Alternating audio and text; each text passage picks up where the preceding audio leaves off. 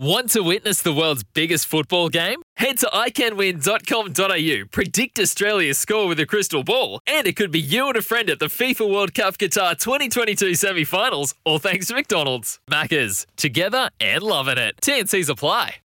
For logbook servicing you can rely on, you need to make the right choice. You need trained professionals who are fully qualified to service your car according to manufacturer's specifications. For real peace of mind and a nationwide warranty, book in or book online at repcoservice.com. Let's join now the TAB, and this morning it's Paul Mawati who's going to have a chat to us. And Paul, I know you've been a bit of an advocate for perhaps getting some legislation through for, changing style of bets, novelty bets as such. If you had got it through a couple of weeks ago, how would the market have looked for the All Black coach?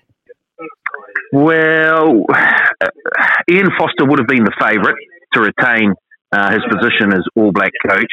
I think we had Scott Robertson as second favourite, and then I think it was double figures out to the next best. So it looked like pretty much a two-horse race between Ian Foster and Scott Robertson.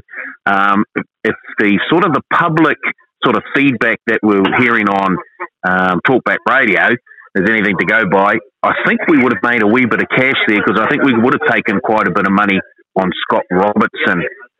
There was a bit of, there's a bit of word on the street that he was looking good to get the job, but in the end, Ian Foster remains. We're heading to the World Cup, hoping the boys can get the job done. So, this far out, would you even consider now looking at your World Cup market on that news? Hasn't been. I know the guys, the bookies, have had a look at it, and there's been no movement. So it looks like they're fairly happy with where the All Blacks sit on that second line of favouritism to win the Rugby World Cup at 375. The French are still favourites here at 350. The most action that we've seen has been around Ireland after their performance in the Test series here in New Zealand. They're now third equal favourites with England at $6. There's also been a bit of cash flow the way of the South Africans. They're at $6.50.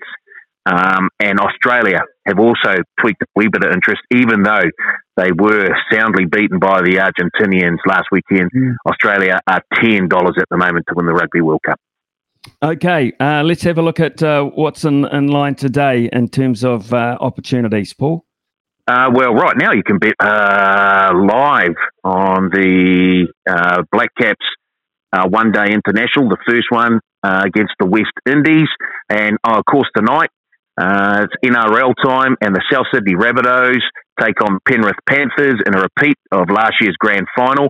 The Rabbitohs $1.62 to win that match. The Panthers at $2.25. I can tell you there's been a bit of action on the Cowboys-Warriors match as well.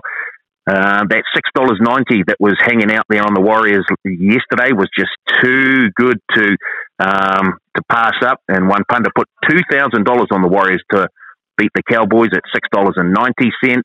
And there's also been a wee bit of action on the Eels.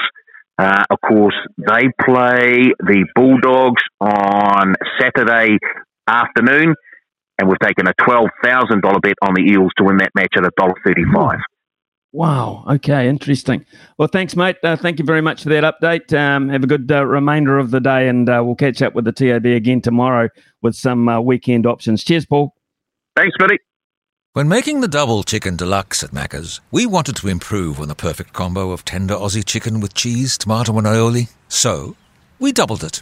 Chicken and Macca's, together and loving it. Ba-da-ba-ba-ba. Available after 10:30 a.m. for a limited time only.